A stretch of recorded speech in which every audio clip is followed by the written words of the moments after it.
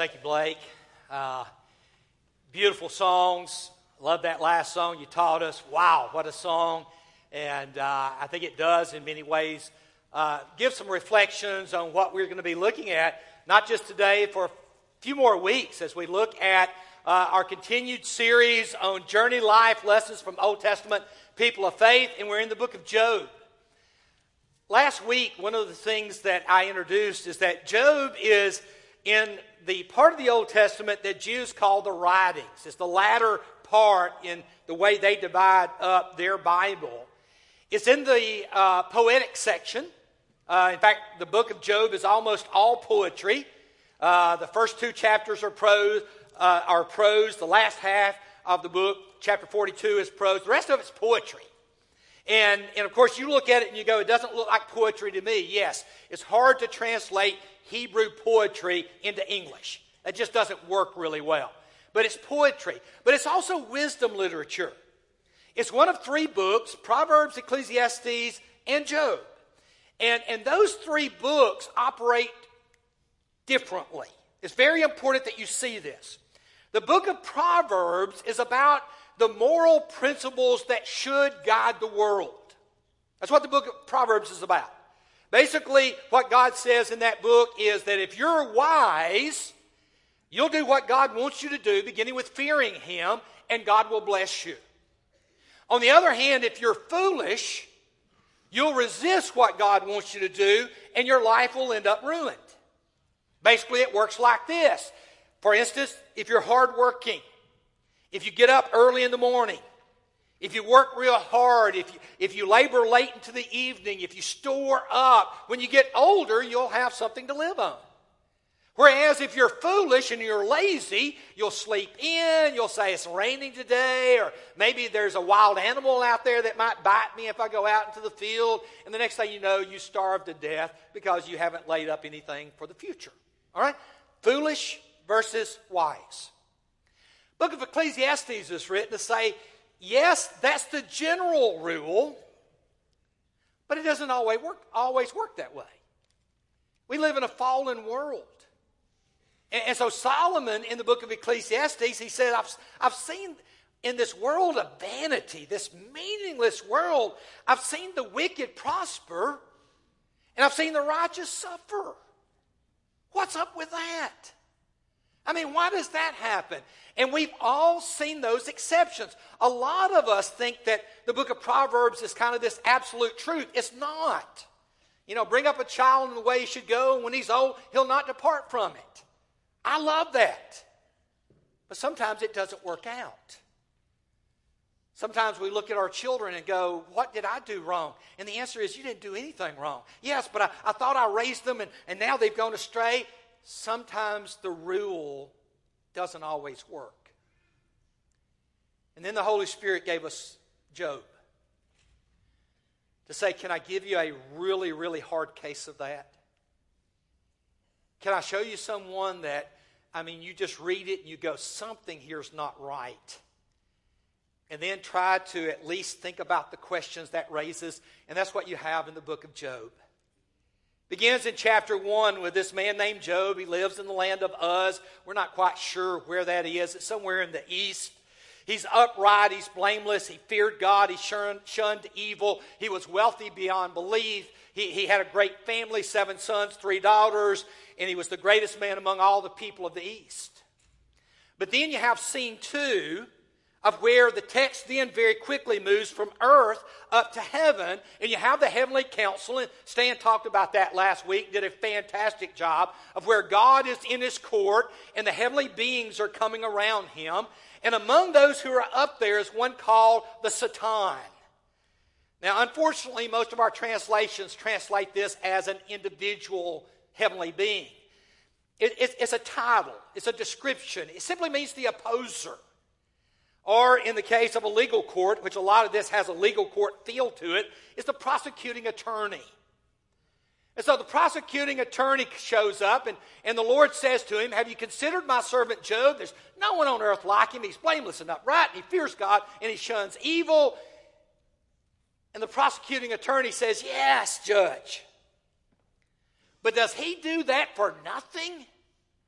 Have you not built a hedge around him and blessed his family and everything he does? If you'll reach out your hand and strike him, he will curse you to your face. And God says, all right, it's on. And he basically says to the prosecuting attorney, you can do anything to him you want to. You just can't touch his body. And so all at once, his whole world caves in. In one day, all of his oxen, donkeys are stolen, lightning hits his sheep, kills 7,000 of them. Chaldeans steal all of his camels. And the next thing you know, a tornado, a windstorm comes along, hits his oldest son's house, and kills 7 sons and 3 daughters, all in one day. And of course, you're like, how's Job going to respond? And his response is, he got up, he tore his robe, he shaved his head. These are all signs of mourning. Okay, he goes into incredible grief, but then he worships. And in his worship, he simply says, naked I came from my mother's womb, and naked I will depart. The Lord gave, the Lord takes away. May the name of the Lord be praised. And at this point, you go, yes, God won. God was right. The prosecuting attorney, the Satan, he wasn't right. Only problem is this is chapter 1 of 42 chapters. And so you have to move now to round 2. And round 2 occurs in the second chapter as, again, you go back into heaven, and there you have this heavenly council again, and the Lord looks at the Satan and says, have you considered my servant Job? There's no one on earth like him. And he still maintains his integrity. Even after you incited me against him to ruin him without reason. Now, there's all kinds of questions that are raised with this conversation. And we're not going to tackle those today. But you need to realize that the book of Job is poetry.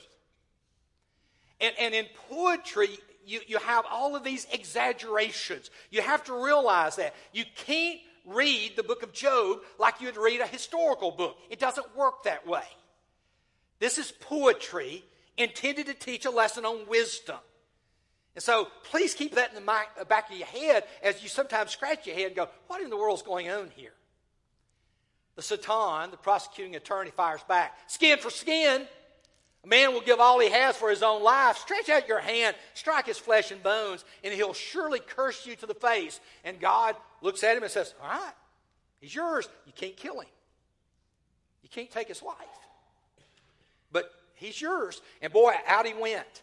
And boy, he hit Job with awful, look at these painful sores from the sole of his feet to the crown of his head. I don't know what the Satan did. I don't know if he gave him a bad case of shingles. I've never had shingles, but I've been around people who have. And they'll tell you, I mean, when you get a bad case, it's bad. You can't get any relief. Or I remember as a kid one time, mother taking me to the doctor on Sunday of all days because she thought something was bad wrong. And the doctor looked at me and said, he's got poison oak. But I had it all over me. Have you ever had poison oak, poison ivy, and you're sitting there trying not to scratch? And you can't do it? No matter how hard you try, you're like, no, I mean, look at Job. He took a piece of broken pottery, and he's scraping himself with it. And you're like, what in the world? He's doing it because he can't stop. His wife comes and looks at him and says, are you still maintaining your integrity? Why don't you just curse God and die? And Job says, sweetheart, you flip sides. You're talking like someone who's foolish, not like someone who's wise. Shall we accept good things from God and not trouble? And so he sits there and he says, no. And then the book does something amazing. It basically describes him losing all of this and then what happened as a result. I mean, he loses in chapter 1 his wealth. He loses his children. In chapter 2, he loses his health. And now he's lost his wife. I mean, he's lost everything. And he's sitting there and you're like, so what's going to happen now? And the answer is he's got 3 friends. And you look at the 3 friends up here. Eliphaz the Temanite, Bildad the Shuhite, Zophar the Naamathite. I mean, I looked at that and I thought they must have been from Mississippi. Wow, what names. Sounds like some I grew up with. And they hear about Job and they decide we need to go and we need to sympathize and we need to comfort him. And the book of Proverbs tells us something about friends that you need to read if you're going to think about this right here. This is Proverbs 18. One who has unreliable friends. I mean, when your friends are unreliable, guess what? They're not going to be helpful. But he says, on the other hand, there's a friend who sticks closer than a brother or a sister. I mean, if I were to ask you right now, who's that friend in your life? That friend you could call up 24 hours a day, no matter what's going on, and he or she would be at your side immediately. I've got a brother and a sister. But I also have people who are as dear to me and as close to me as they are. I mean, they're my brothers and sisters in Christ. And so I know what it's like to have a friend to show up. And so these friends come and they show up. And here's the sad part. When they get close, and of course I can see them going to the house and Job's wife saying, he's out there, he's in the ashes, he's pitiful. And they get close to him. And when they see him, they hardly recognize him. Have you ever done that? I have on several occasions. I have walked into hospital rooms going to visit someone who's been sick and literally walk in, look at the patient in the bed and turn around to walk out because I thought I was in the wrong room. I mean, that's how bad they looked. And I've had them go, hey, Les, come on in. And I'm like, whoa. That's what they did. And when they saw him, they wept. If you've never done that, that's one of the most helpless feelings in the world. To see someone that you love, someone who's your friend, and to see what they're going through, and it just pours out of you.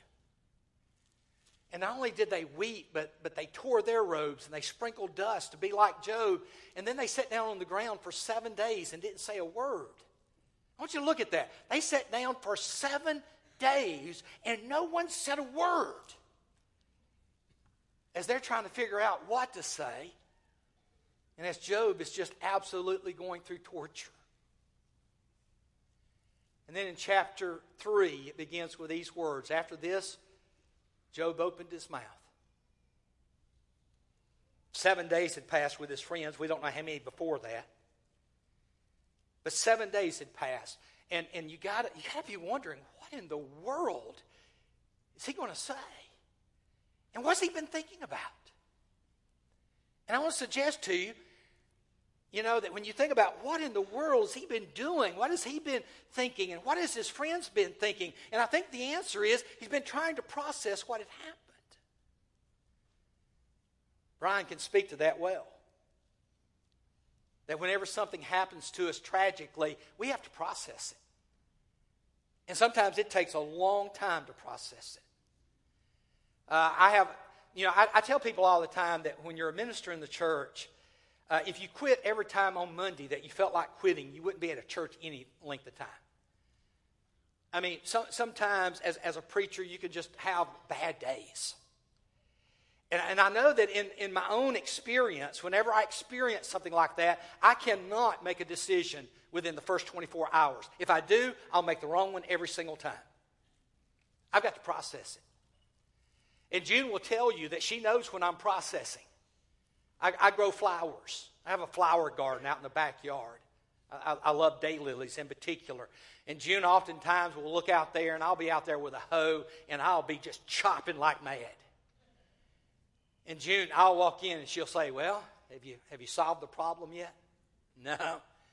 I know it may be a little bit better. That's how I process things. I mean, I get in the car and I talk to myself. I mean, I'm going down the road just arguing back and forth. I should have said this. If I just said this, they would have probably responded this way. And I'm sure people that pull up beside me go, ooh, that guy's messed up. You have to process things. And so in chapter 3, what you have is Job having processed what he was thinking. And he shares it. The Holy Spirit shares it with us. And it's some of the hardest reading in all the Bible. Y'all, this is gut-wrenching. I mean, this is absolutely, it just rips your heart out as you sit there and you look at Job and he says, can I just tell you what I'm thinking and how I'm feeling? He begins with this. He said, I curse the day I was born. I curse the day I was born. My birthday was this last week. I was born on Friday, February 13th.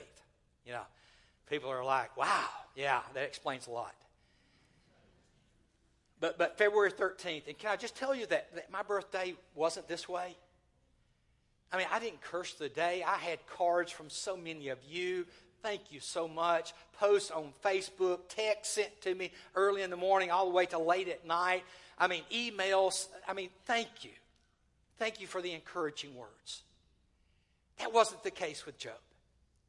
The text says, after this, Job, and look at the way the word day is listed there. Just kind of, if you highlight it, it jumps out. He cursed the day of his birth. May the day of my birth perish, and the night that said a boy is conceived. That day, may it turn to darkness. May God above not care about it. May no light shine on it. Wow. Yeah. Listen to a little bit more of it. If you would, try to feel it.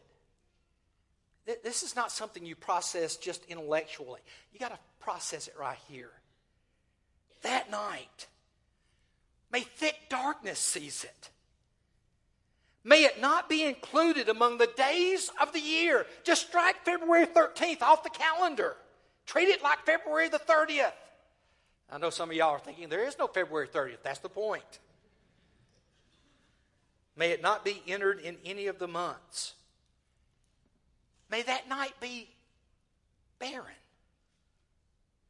May no shout of joy be heard in it. No births. No cries. No mothers holding an infant, celebrating, and a dad, excited because a son or a daughter's been born. May those who curse days curse that day. I'm like, wow, I didn't know there were people that curse days.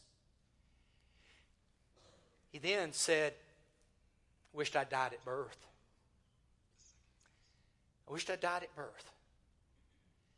And again, you feel his anguish. He says there, why did I not perish at birth and die as I came from the womb? Why couldn't that have happened? If you listen to the rest of what he says here, I understand someone,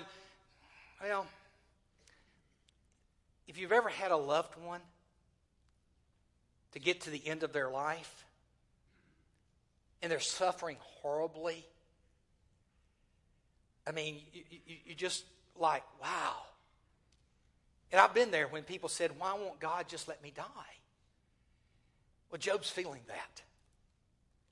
For now I would be lying in peace. I'd be asleep and at rest with kings and counselors of the earth who built for themselves palaces, now lying in ruins, with rulers who had gold, who filled their houses with silver. He said, at least in death, there the wicked cease from turmoil, and there the weary are at rest. Captives also enjoy their ease. They no longer hear the slave driver shout. The small and the great are there, and the slave is freed from his master.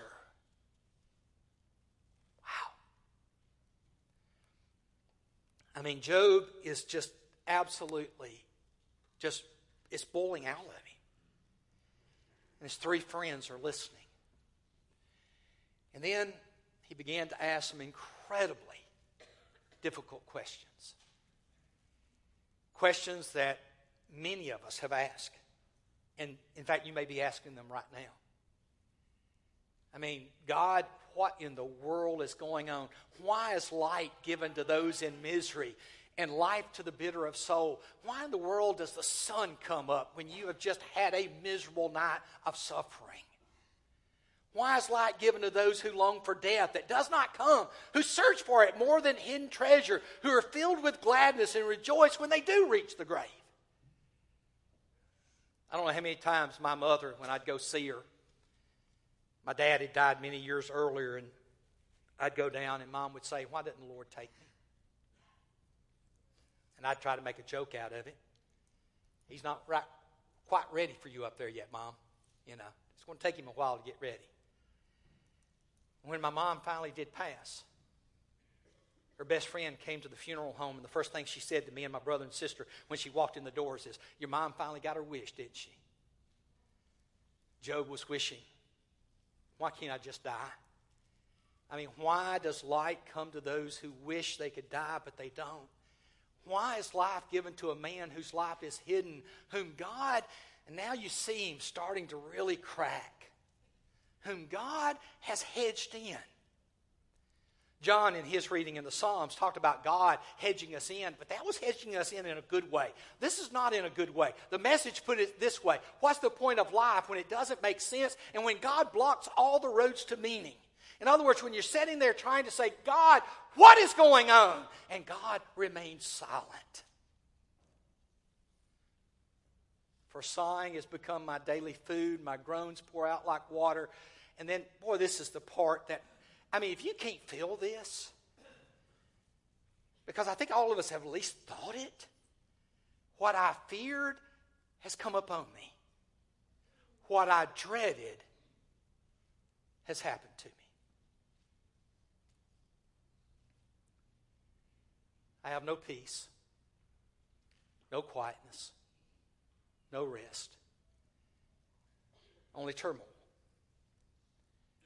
The Name of God translation translates this way: I have no peace, I have no quiet, I have no rest, and trouble just keeps coming.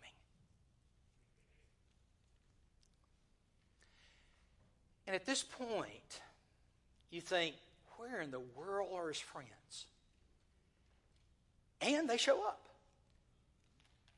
You start chapter 4, then Eliphaz the Temanite replied. The only problem is, what kind of friends were they going to be? Are they going to be the foolish friends? Or are they going to be the wise friends? And by the way, the very fact that they spoke probably tells you they're going to be the foolish friends. And that's exactly what they were. And for the next 23 chapters, chapter 4 through 26, it is his three friends trying to tell him what he's doing in his life wrong, and Job trying to defend himself and saying, but that's not true. And it's just one gut punch after the other gut punch after the other gut punch from friends. Here's his friends. His wife's turned from him. His children are dead. His wealth is gone. His health is gone. And now his friends are his enemies. They are the Hasatan.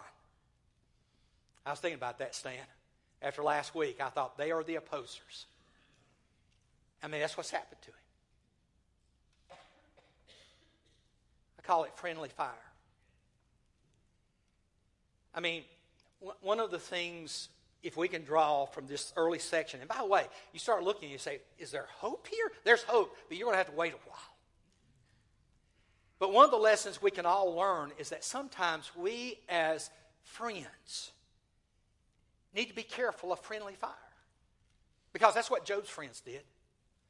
Number one, speaking when we need to be quiet.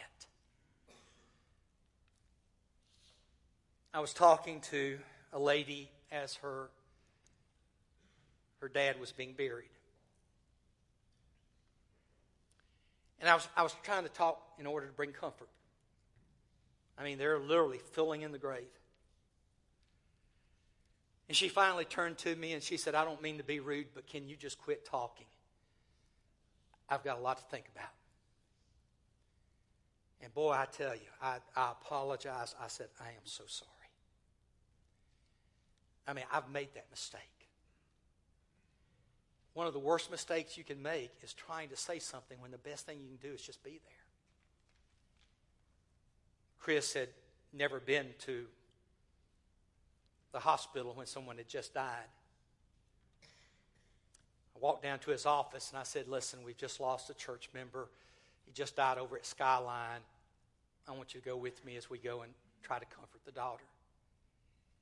And we got in the car and we started driving the 3 miles to Skyline, and he said, Les, I don't know what to say.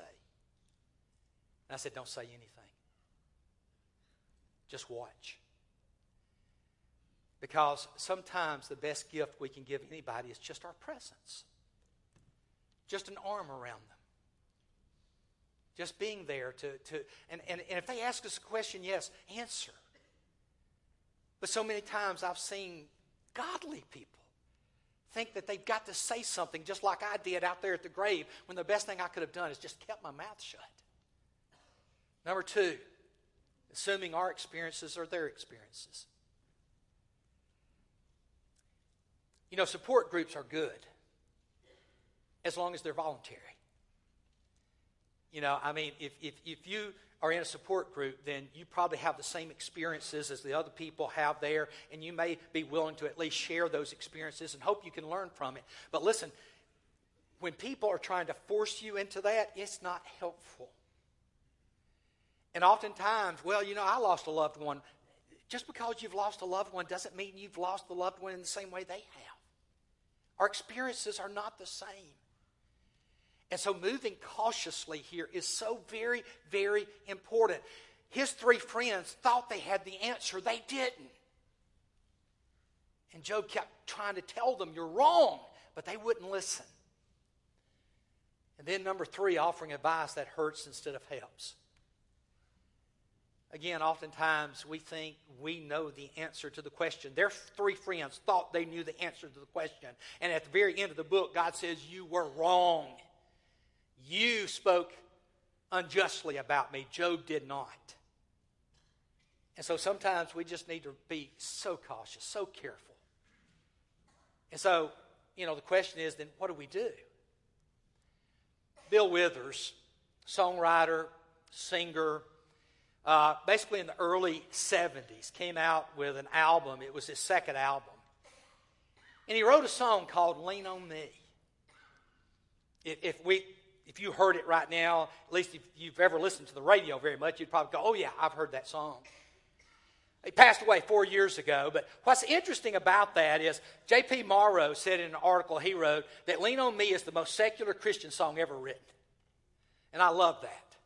I mean, it wasn't a religious song, but Withers would talk about how that he was at a prison one day, and he was walking through the corridors, and people didn't know who he was, and the prison choir was in there, and guess what they were singing? Lean on me. And when he would go to school with his grandkids would say, hey, Papa, could you just sing that song? And he would sing his song to the elementary school kids, and they would join in singing with him. And what's so precious about it is the chorus. I mean, it's a beautiful song, but listen to the chorus. Lean on me when you're not strong, and I'll be your friend. I'll help you carry on.